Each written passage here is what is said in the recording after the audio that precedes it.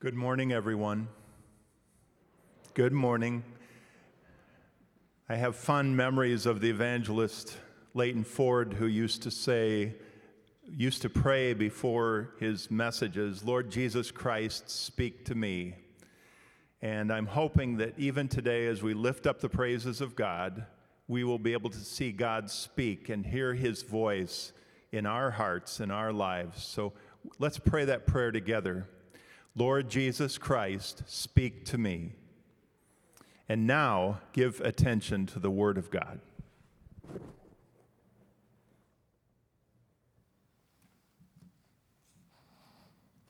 Le peuple te loue, ô Dieu. Tout le peuple te loue. Les nations se réjouissent et sont dans l'allégresse, car tu juges le peuple avec droiture et tu conduis les nations sur la terre. Le peuple te loue, ô Dieu. Tout le peuple te loue.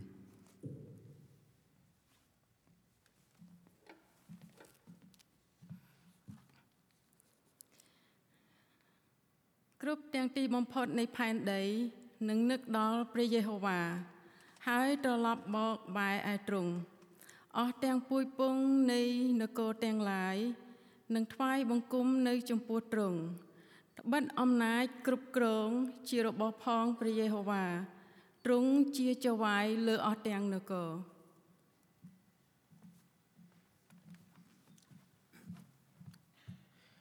Walang gaya mo sa gitna ng mga Diyos, O Panginoon, ni mayroong anumang mga gawang gaya ng sayo. Lahat ng mga bansa na iyong nilalang ay darating at sasamba sa harapan mo, O Panginoon, at ang iyong pangalan ay kanilang luluwalhatiin, sapagkat ikaw ay dakila at gumagawa ng kahanga-hanga mga bagay. Ikaw lamang ang Diyos. Mga awit 86:8-10. Would you please stand and join us in singing our first hymn?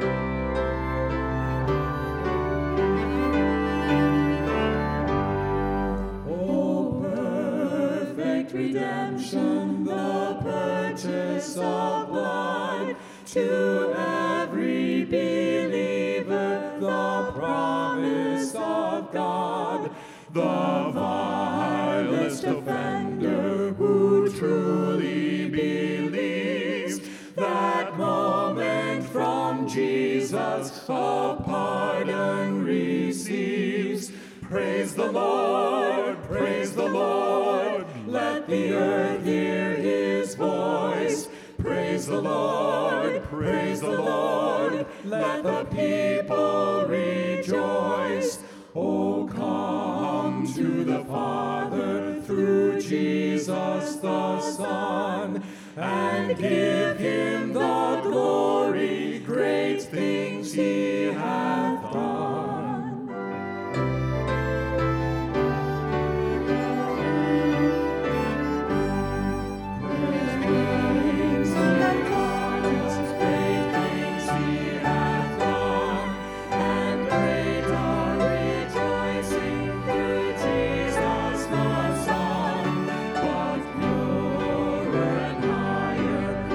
Praise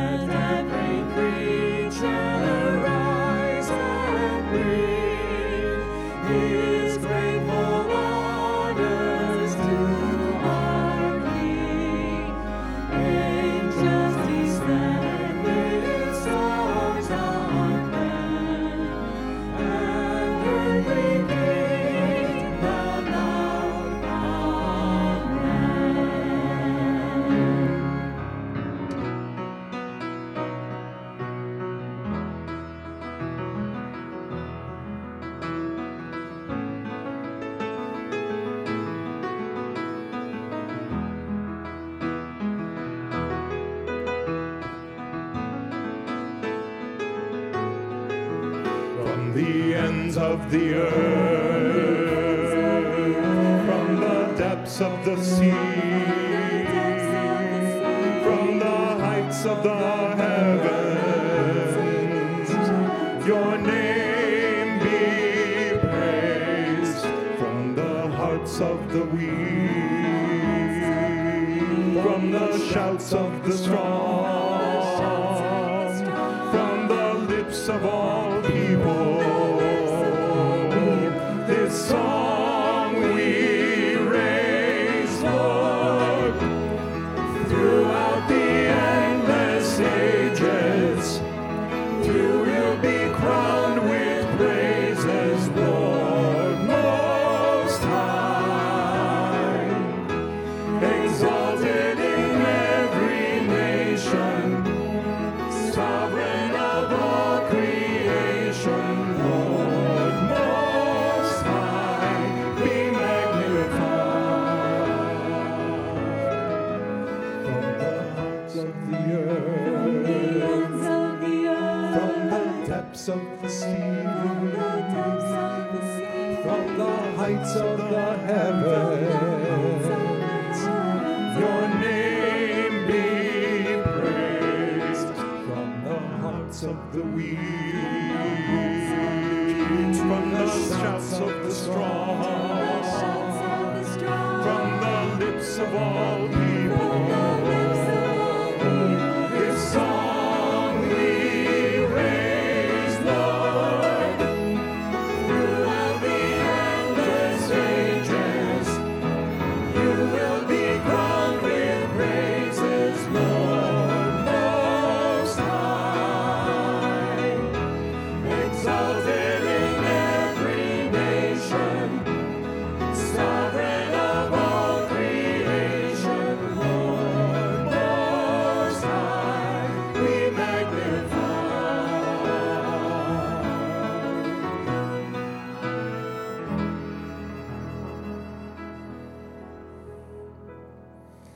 You can be seated. So I'm going to share just a few verses out of two of my favorite chapters, and they happen to be right beside each other, 2 Corinthians 12 and then 13. From 2 Corinthians 12, the great unity chapter, Paul writes, "Just as a body, though one, has many parts, but all its many parts form one body, so it is with Christ. For we were all baptized by one Spirit so as to form one body, whether Jews or Gentiles, slave or free, and we were all given the one Spirit to drink. Even so, in the body is not made up of one part, but of many." And then from 2 Corinthians 13, the great reconciliation chapter, "If I speak in the tongues of men or of angels, but do not have love, I am only a resounding gong or a clanging cymbal. If I have the gift of prophecy and can fathom all mysteries and all knowledge, and if I have a faith that can move mountains, but have not love, I am nothing. If I give all I possess to the poor and give over my body to hardship that I may boast, but do not have love, I gain nothing." St. Francis is credited with a powerful prayer that brings unity and reconciliation together. Would you pray with me? Lord, make me an instrument of your peace. Where there is hatred, let me sow love. Where there is injury, pardon. Where there is doubt, faith. Where there is despair, hope. Where there is darkness, light. Where there is sadness, joy. O divine Master, grant that I may not so much seek to be consoled as to console, to be understood as to understand, to be loved as to love. For it is in giving that we receive. It is in pardoning that we are pardoned. And it is in dying that we are born to eternal life. Lord, we pray in unity with the Spirit by the power of a reconciling gospel For the glory of God, may Jesus Christ be praised. And God's people together said, Would you please stand and sing with us?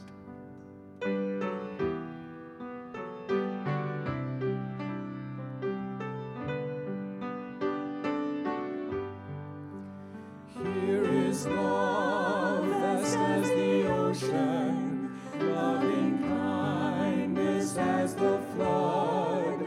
When the Prince of Life, our ransom, shed for us his precious blood, who his love will not remember, who can cease to sing his praise?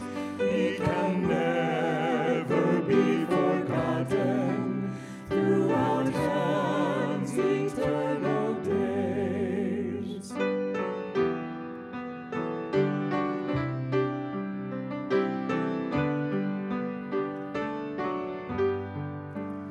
On the mount of crucifixion, fountains open deep and wide. Through the floodgates of God's mercy flowed a vast and gracious tide. Grace and love like mighty rivers poured incessant from above. Heaven's peace and perfect justice kissed the guilty world in love.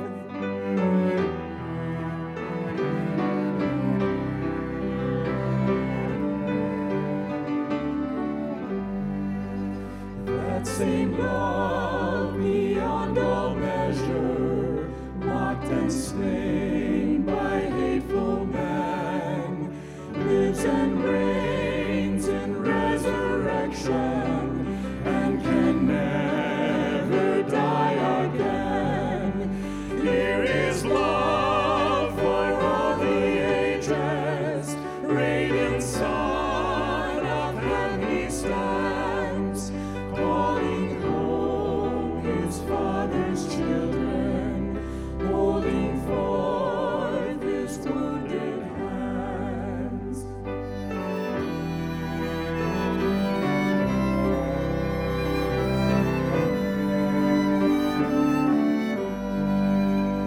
Here is love vast as the heavens, countless as the stars above, are the souls that he has ransomed, precious daughters, treasured sons.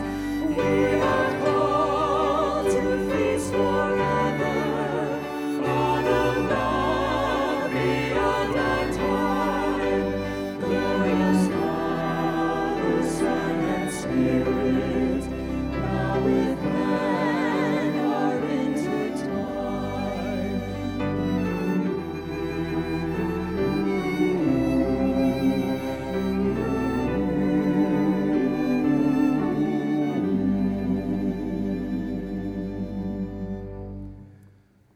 Our next song, May the Mind of Christ, my Savior, is a prayer for all of us, asking God to shape our minds and hearts as we prepare to hear his word.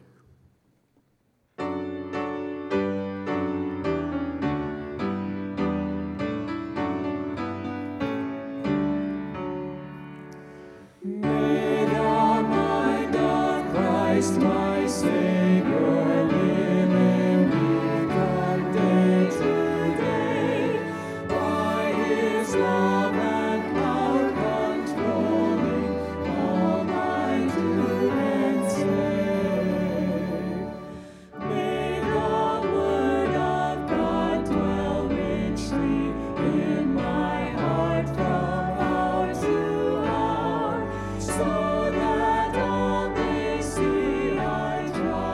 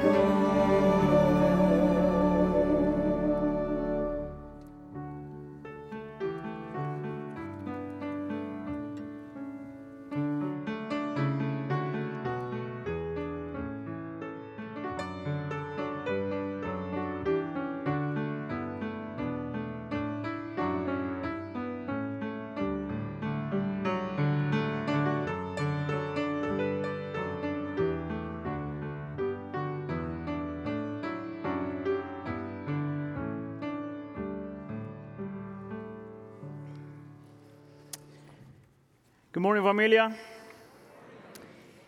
Today we have the pleasure to celebrate what the Lord has been doing through a couple of our missionaries, Phil and Jill Aspergren. I'm hoping that that's the way I'm supposed to pronounce that last name. I practiced at home a ton. These couple of missionaries live in Costa Rica, and they started a ministry in Costa Rica 15 years ago. 2005, they opened a ministry called Casa Viva, which is a ministry that helps children that for some reason have been separated from their families. And what they do is they try to help them find a home. What is interesting about this couple is that they started this ministry with one family, one Costa Rican family, that will care for one vulnerable child and open their home to them.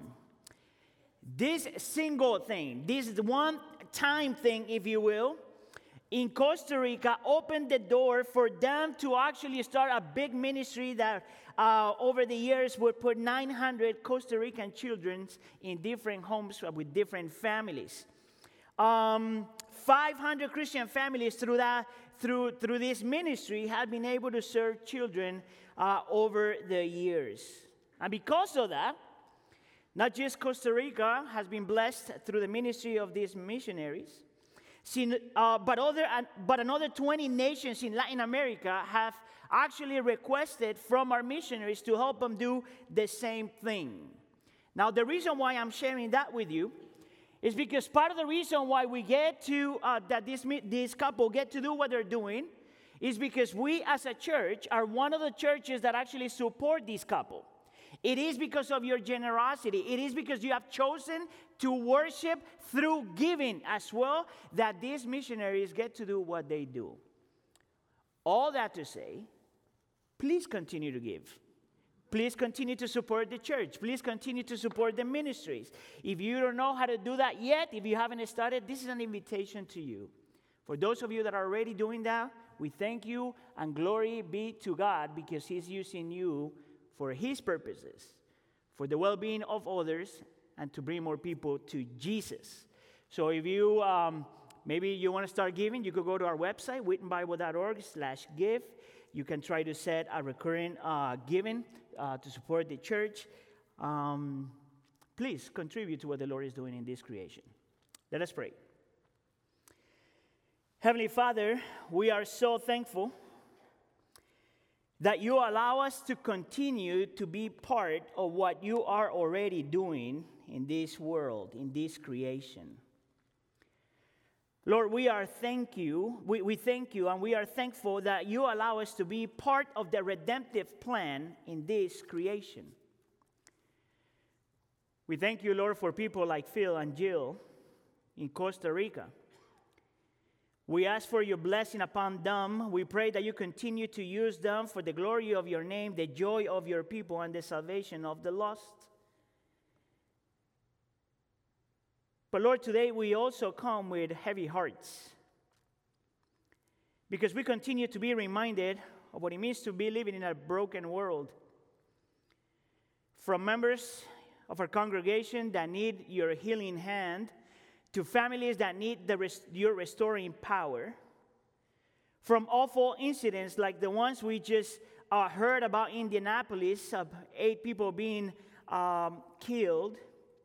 From the ones in Chicago, in La Villita, and even places like Minneapolis, Minnesota. From families that have lost their loved ones to the complexity of pursuing truth and justice.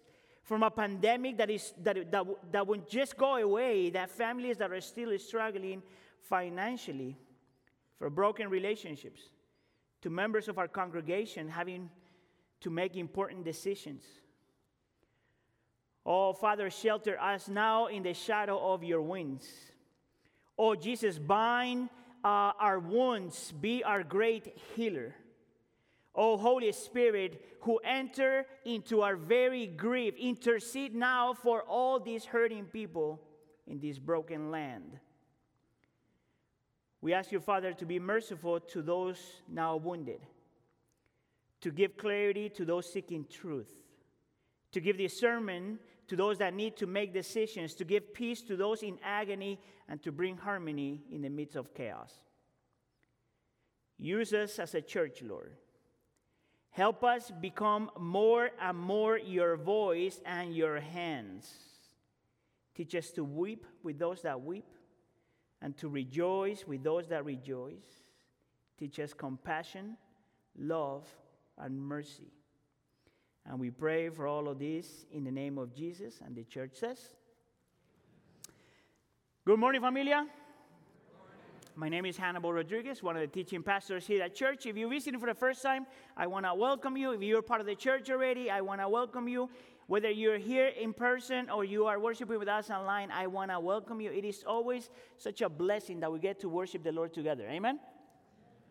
Last week, we started a two-part series that is important to us because we have been talking about the concept of multi-ethnicity. And I want to argue right from the beginning that we have always cared about the concept of multi-ethnicity. This is not new information for any of us. Actually, we know that we have always cared about the concept of multi-ethnicity because we have always cared about the Great Commission. Amen? We have always believed that the Lord calls the church to make disciples of all nations. Can you say all nations? This is the reason why 90 plus years ago, we decided to support missionaries and send missionaries all over the world, like the story of what we just heard. This is the reason why we today support indigenous missionaries and leaders in different parts of the world. This is the reason why 30 plus years ago, we opened the doors of the church to a Latino church known as Iglesia del Pueblo. I don't know if you ever heard of that. This is the reason why in the last 10 years, we have supported different ethnic groups that meet in our building, as you just heard a little bit about that this morning. And yet, the Lord is asking us to more and more. We are not talking about multi-ethnicity because this is something, and I mentioned this last week, this is not something that is popular or just because we're trying to react to whatever is happening in our culture. We are talking about multi-ethnicity because it's a biblical concept, because we believe in the Great Commission, because we believe in the Great Commandment, and because the Lord is calling us to live that out more and more because of the context in where we are. Last week, I talked about unity in diversity from the Old Testament perspective. Today, I want to talk about unity in diversity, and of course, we're talking about ethnic diversity from the New Testament perspective. And for that, I want to start today by reading together one chapter, not the entire chapter, don't worry, but one section that is very popular in the church, but that I found that is so many times ignored when it comes to the concept of multi-ethnicity. So we're going to be reading Acts chapter 2, verses 36 to 47. So if you have your Bible, please, Acts chapter 2, verses 36 to 47. And if you thought that you were going to be able to read that in the comfort of your seat, you are mistaken. It's a mistake. So please get up. We're going to do this. The reason why I'm asking you to stand is as a sign of reverence to God and His Word. If you are still with me, can you please say, I'm here? Acts chapter 2, verses 36 to 47. This is the word of the Lord. Therefore, let all be assured of this. God has made this Jesus, whom you crucified, both Lord and Messiah. When the people heard this, they were cut to the heart and said to Peter and the other apostles, brothers, what shall we do? Notice the word brothers. Peter replied, repent and be baptized, every one of you, in the name of Jesus Christ for the forgiveness of your sins, and you will receive the gift of the Holy Spirit. Verse 39. The promise is for you and your children, and for all who are far off, for all whom the Lord our God will call. With many other words, he warned them and he pleaded with them, save yourself from this corrupt generation. Those who accepted his message were baptized, and about 3,000 were added to their number that day. Verse 42. They devoted themselves to the apostles' teachings, and to fellowship, and to the breaking of bread, and to prayer. Everyone was filled with awe at the many wonders and signs performed by the apostles. All the believers were together and had everything in common. They sold property and possessions to give to anyone who had need. Every day they continued to meet together in the temple courts. They broke bread in their homes and ate together with glad and sincere hearts, praising God and enjoying the favor of all the people. And the Lord added to their number daily those who were being saved.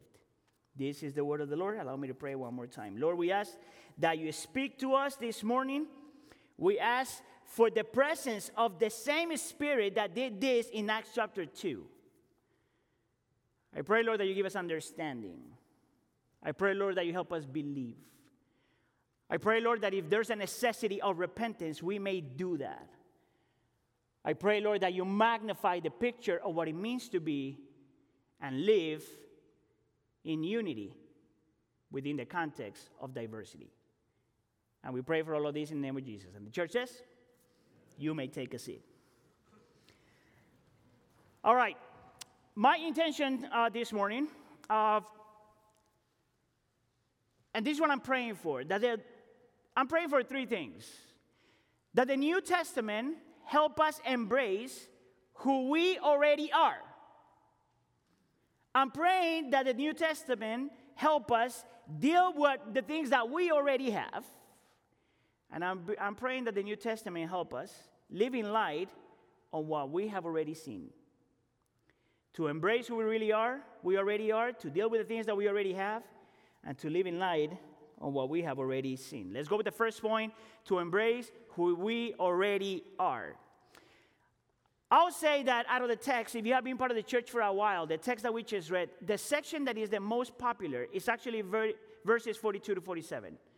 And it might not be the case, but I could tell you that I have preached from those verses at least 10 times in my time as a minister. And part of the reason why I have used that is because it's a description of what it means to be a community.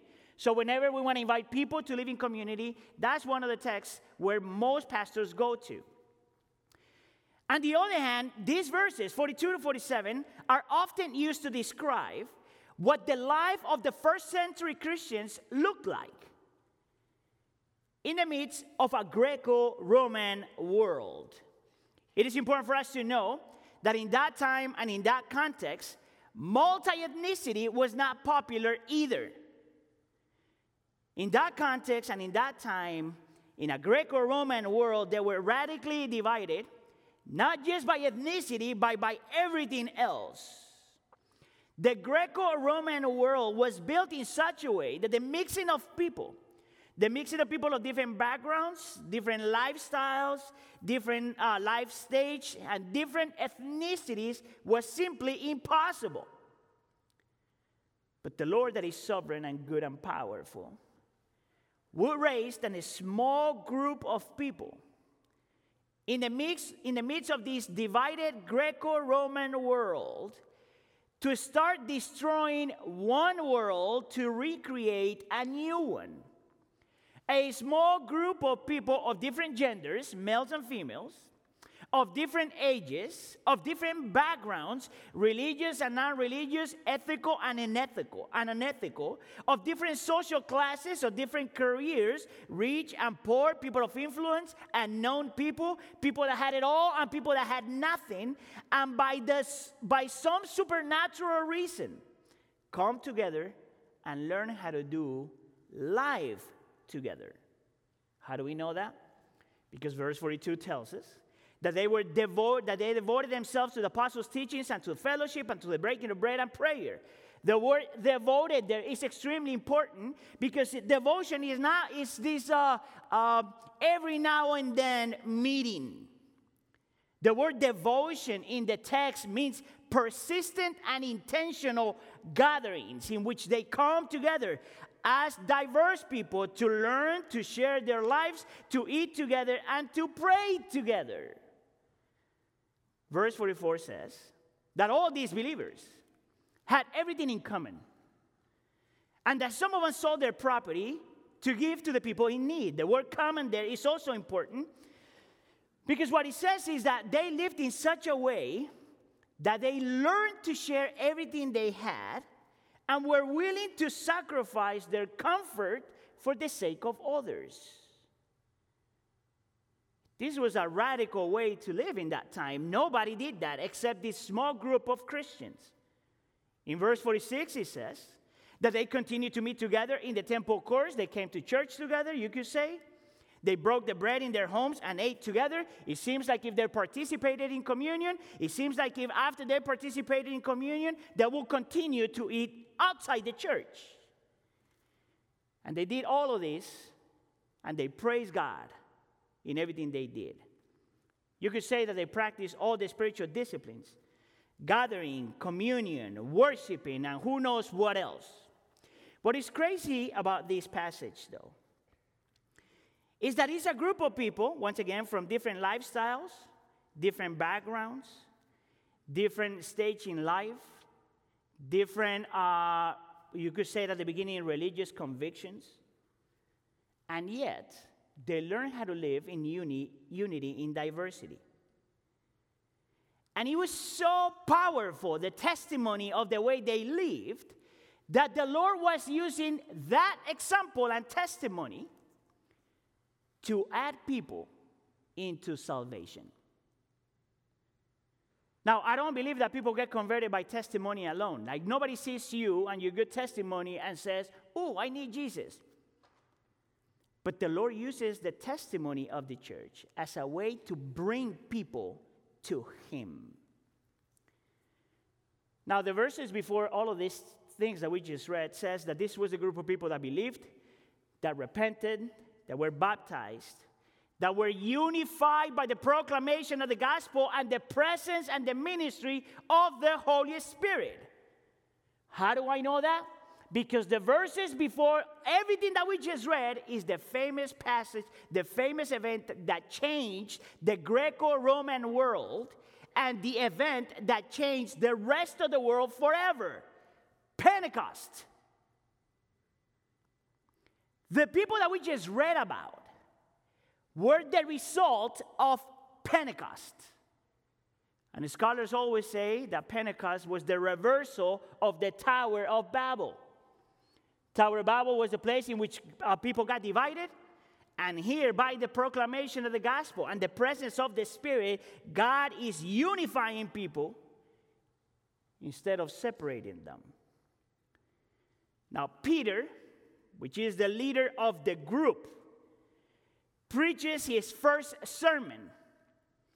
And about 3,000 people, more than 3,000 people, come to the saving knowledge of Jesus Christ.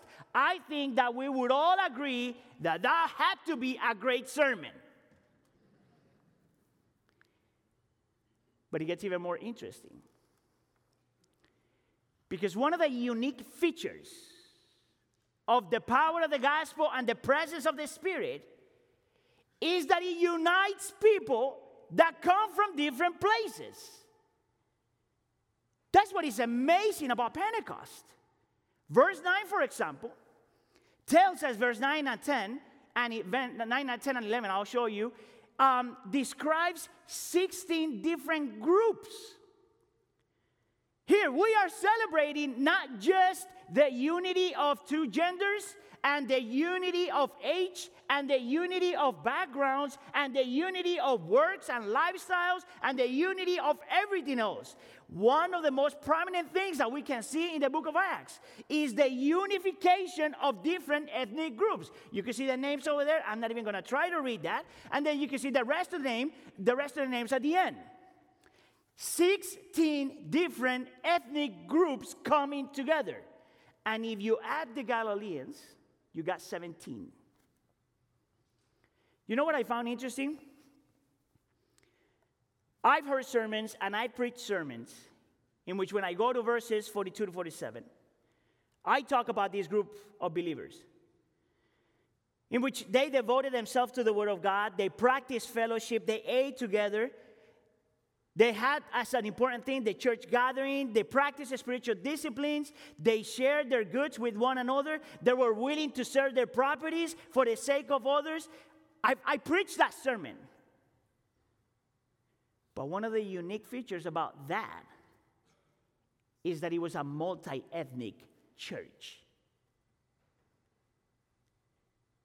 Right from the beginning, the multi-ethnic church was the norm, not the exception, church.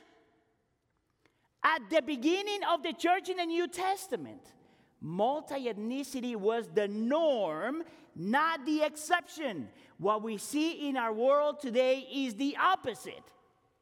The exception is churches like ours trying to become multi-ethnic.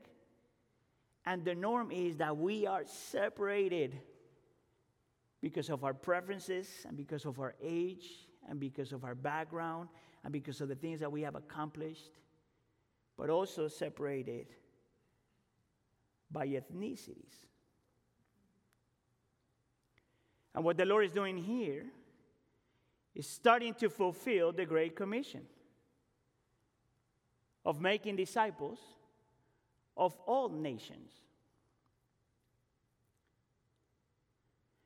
Did you know that there were nations in the New Testament? It's the same word where we get ethnicities. Ethnos. The Great Commission is about reaching people for Jesus. Amen? People of different ethnicities. Actually, the word ethnos in the New Testament appears more than 162 times in 150 verses.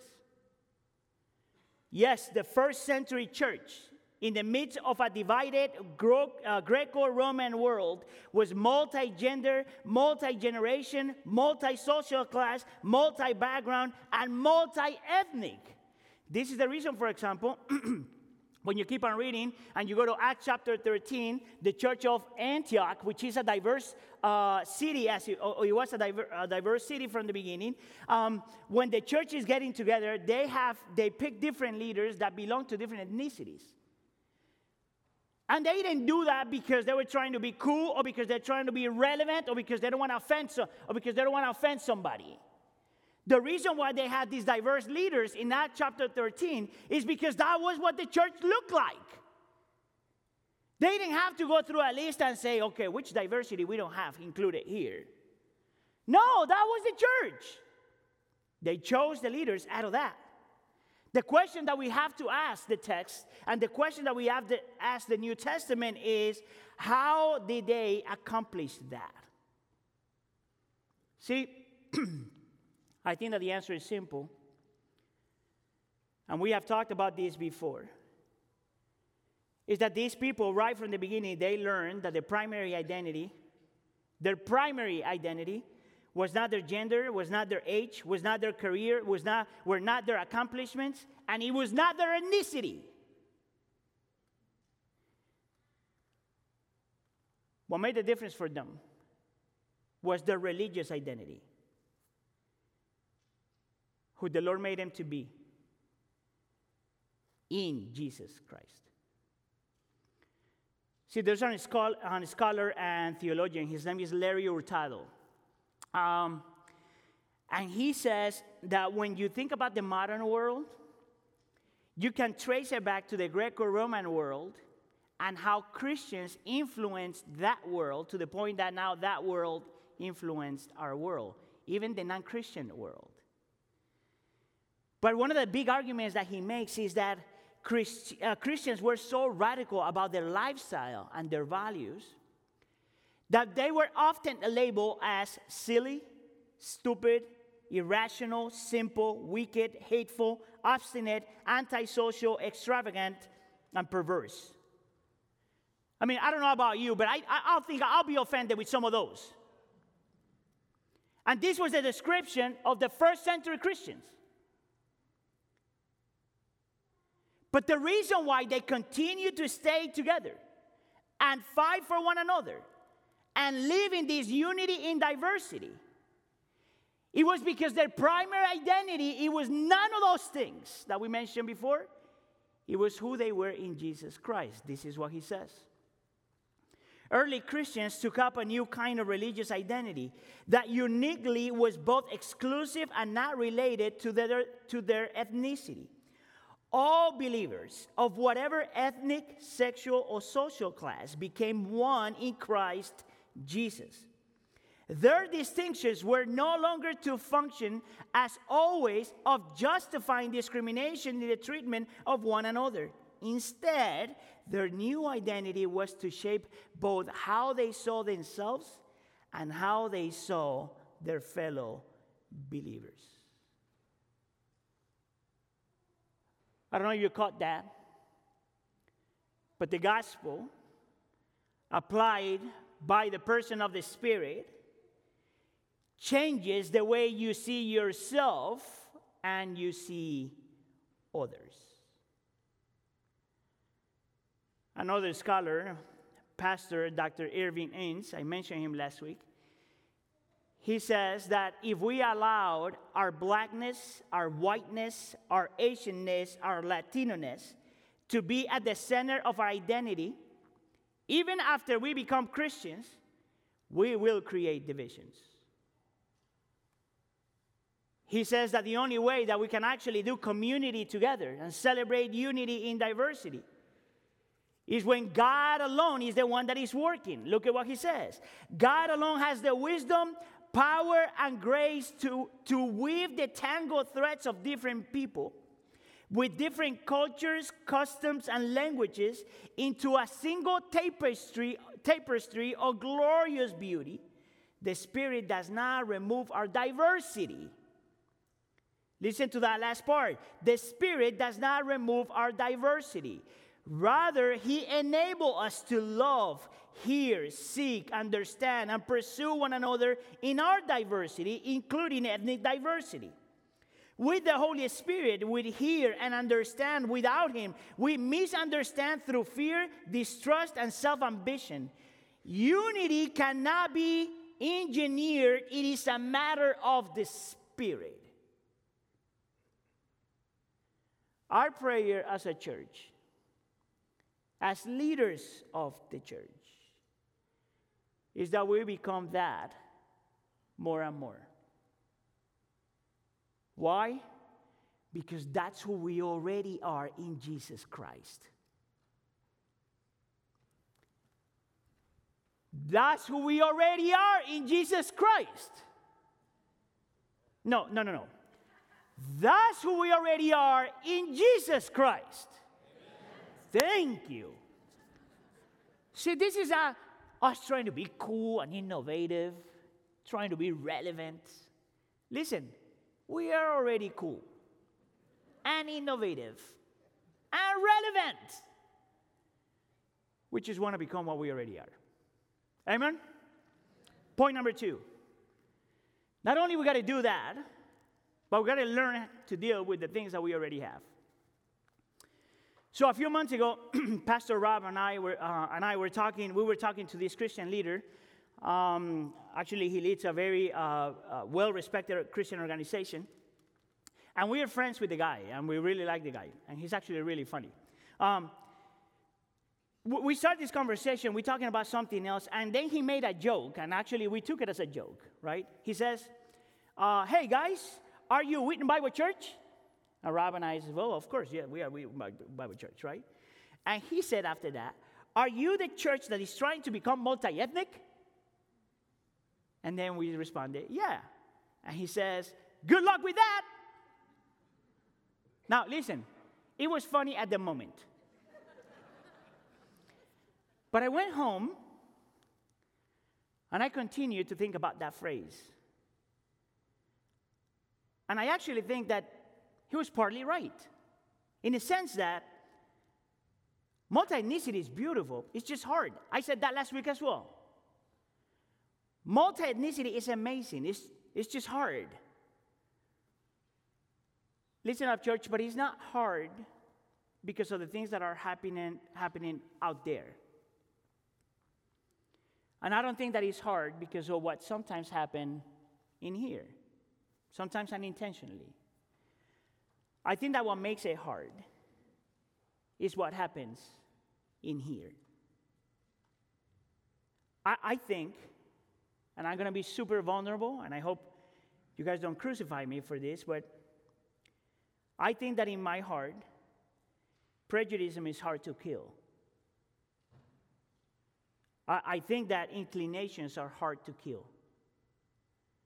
I think that tendencies are hard to kill. I want to invite you to consider, when you read the New Testament, when you read Ephesians and Colossians and Galatians, which are 3 books that are very specific about racial reconciliation. I want to invite you to see why is it that Paul spends so much time talking about the gospel and then talks about racial reconciliation. Because all that stuff in our heart is hard to kill. So I want to do 2 case studies today in the next 2 hours. I want to talk about Peter, the very man that was used by God at Pentecost. And then I want to talk about me. I'm going to share something about my heart that I've shared with you before, so you shouldn't be afraid of that. The reason, I'm going to start with Peter for a couple of reasons. Number one, he's not here. He's not going to be able to defend himself. He's not even thinking of us. He's right now with God. But I want to start with him because this is a man that heard, learned, saw, and believed all of the stuff that we're talking about, and yet struggled for many years. So here we have Peter, the guy that the Lord used to preach to more than 3,000 people, and people converted to Christianity. Here we have the guy that saw firsthand the power of the gospel and what the Spirit does with 17 different groups of people. Here we have a man that got to see firsthand all this unity in diversity, worshiping one God, one Father, one Son by the power of one Spirit. Here we have Peter, that was the one that in verse 38 called people to repentance, called people to get baptized, and called people to believe in Jesus Christ for the forgiveness of their sins. This Peter, this is the Peter that saw the unifying power of the gospel. But this Peter, 5 to 8 years later, some scholars believe, in Acts chapter 10, goes through an experience that is amazing. Listen up, church. 5 to 8 years later, after Pentecost, he gets this vision.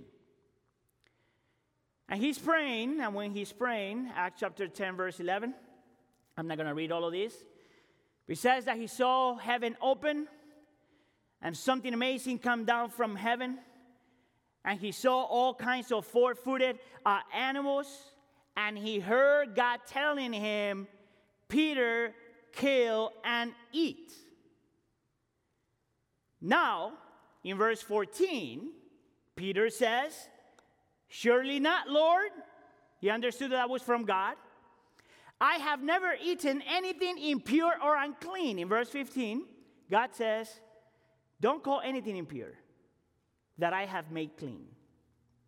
Now pause there for a second, because at this time, Peter is thinking about dinner. He thinks that God is talking about what he's going to have for dinner. Peter is trying to make a distinction. Oh, wait, hold on a second. Am I going to have steak, pork chop, or fish tacos? In his head, he thinks that God is talking about food. What he later on understands is that God was talking about people. The same people that he saw 5 to 8 years before at Pentecost. Now the Lord is working at the same time in another man named Cornelius, which happened to be a Gentile Italian. And God sends Peter to that house. Now, I want you to see what Peter says when he goes over there. Verse 28. Nope. Nope. That's it. And he says, you are well aware that it's against our law for a Jew to associate or visit a Gentile. Okay. Stop there for a second. Can you see what Peter is doing?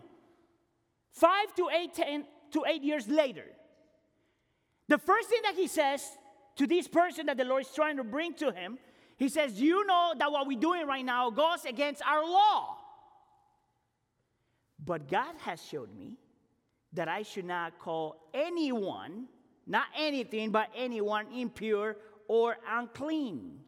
This is what Peter is saying. Listen, the Lord sent me to you because He makes no discriminations against anybody, any race, any group, right? God created a new humanity in Jesus Christ. We are no longer separated by a religion or ethnicities. We are before the Lord one in Jesus Christ. That's exactly what he's saying. But remember that a few hours ago, he didn't understand that quite well. Now, in Acts chapter 11, he goes to the rest of the church. And I want you to see the reaction of the church 5 to 8 years later after Pentecost. Never mind. It says, so then even to, this is what the church says. So even Gentiles has God granted repentance that leads to life? I'll read it again. And the church says, so then even to Gentiles, God has granted repentance that leads to life. And you would say, didn't they hear about Pentecost? Didn't they hear how the Lord put this church together? What do you mean, even Gentiles?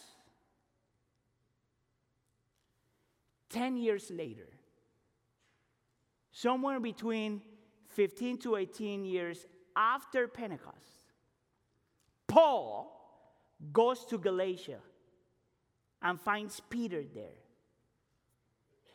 And he noticed something that Peter did.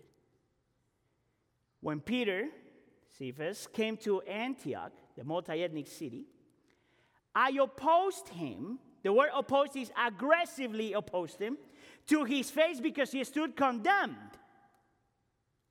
Verse 12, for before certain men came from James, he used to eat with the Gentiles, but when they arrived, he began to draw back and separate himself from the Gentiles because he was afraid of those who belonged to the circumcision group.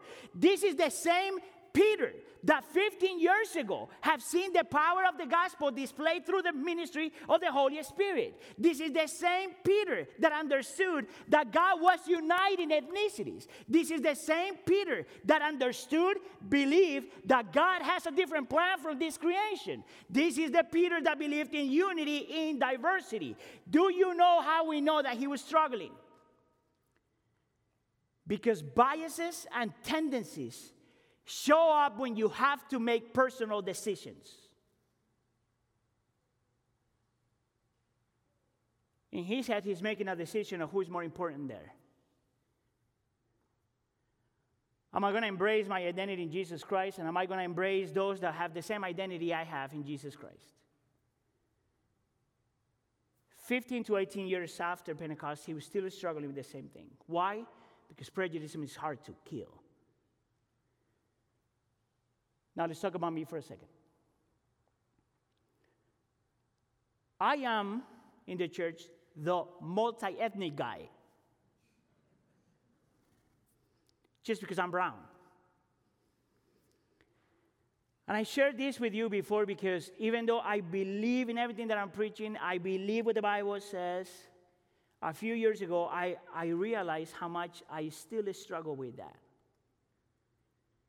It was subtle. It was so quick that I could easily miss it. But about, 3 years ago, I was talking to my daughter, one of my daughters, about their future husbands. Don't ask me why I did that, because I like to suffer, I guess. And I asked her, hey, who would you like to marry in the future? And she said, I don't know, maybe, I don't know. I don't like Latinos that much. What? Haven't you seen this? And she said, no, I don't like Latinos that much. I'm not going to say it. I'm not going to share with you the kind of people she likes, because it doesn't matter. And I let it go, and life went on, and a few seconds later, I feel the Spirit. I could almost hear the Spirit asking me the question, did that bother you? And the answer was, yes. And he replied, in my head, why did it bother you? See, maybe, just maybe, I'm still struggling as much as Peter struggled. But I did what I think Peter did. We repent, and we move on, and we try again.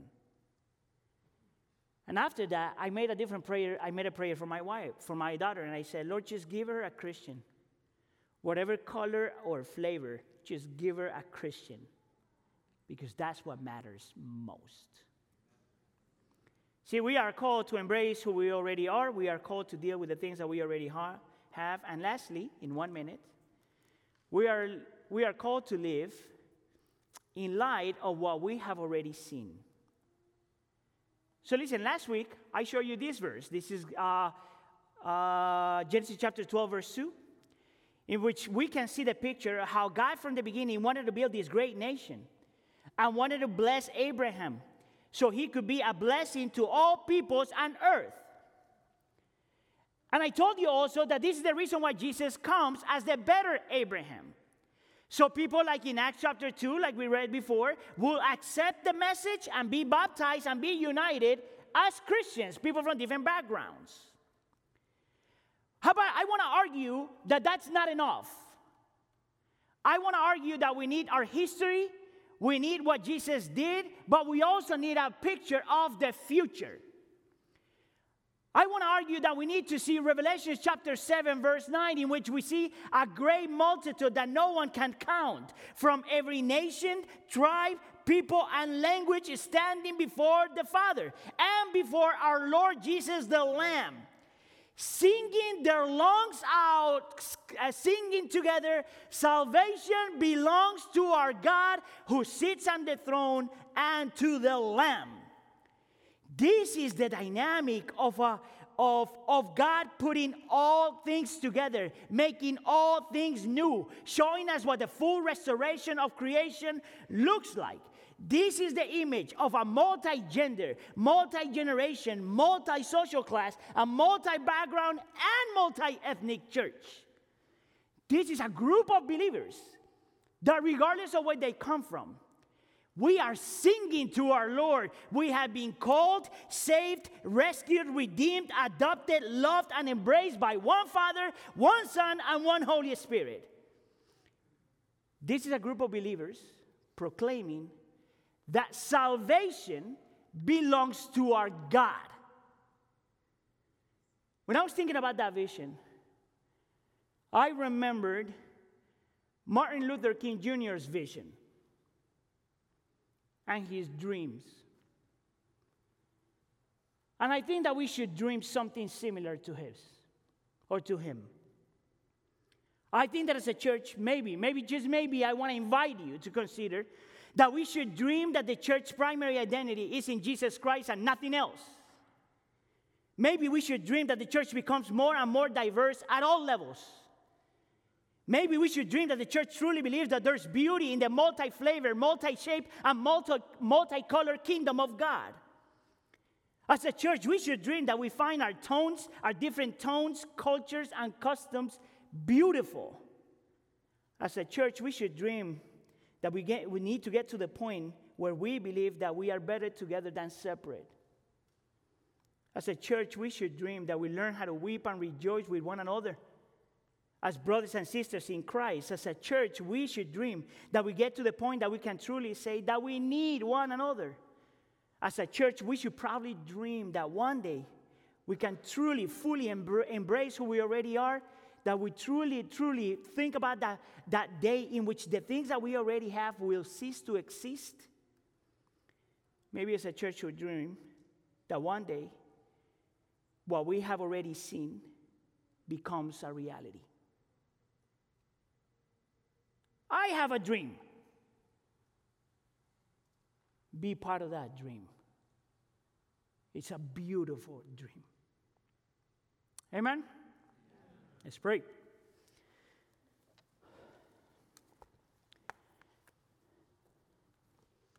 Beautiful Savior, we see in our world so much division. So many things that separate us. So many things that cause problems. So many things that they do not allow us to love one another and serve one another and respect one another and care for one another. Lord, and I understand that the Bible calls us to something different. That the Bible calls us to celebrate unity in diversity. And I'm so thankful, Lord, for these last 2 weeks. Because we want to, Lord, do things based on our biblical convictions, not opinions. Please help us do that. Please help us contribute to the image that we saw in Revelation chapter 7. Please help us celebrate that here in our local church. And we pray for all of this in the name of Jesus. And the church says, can you please stand?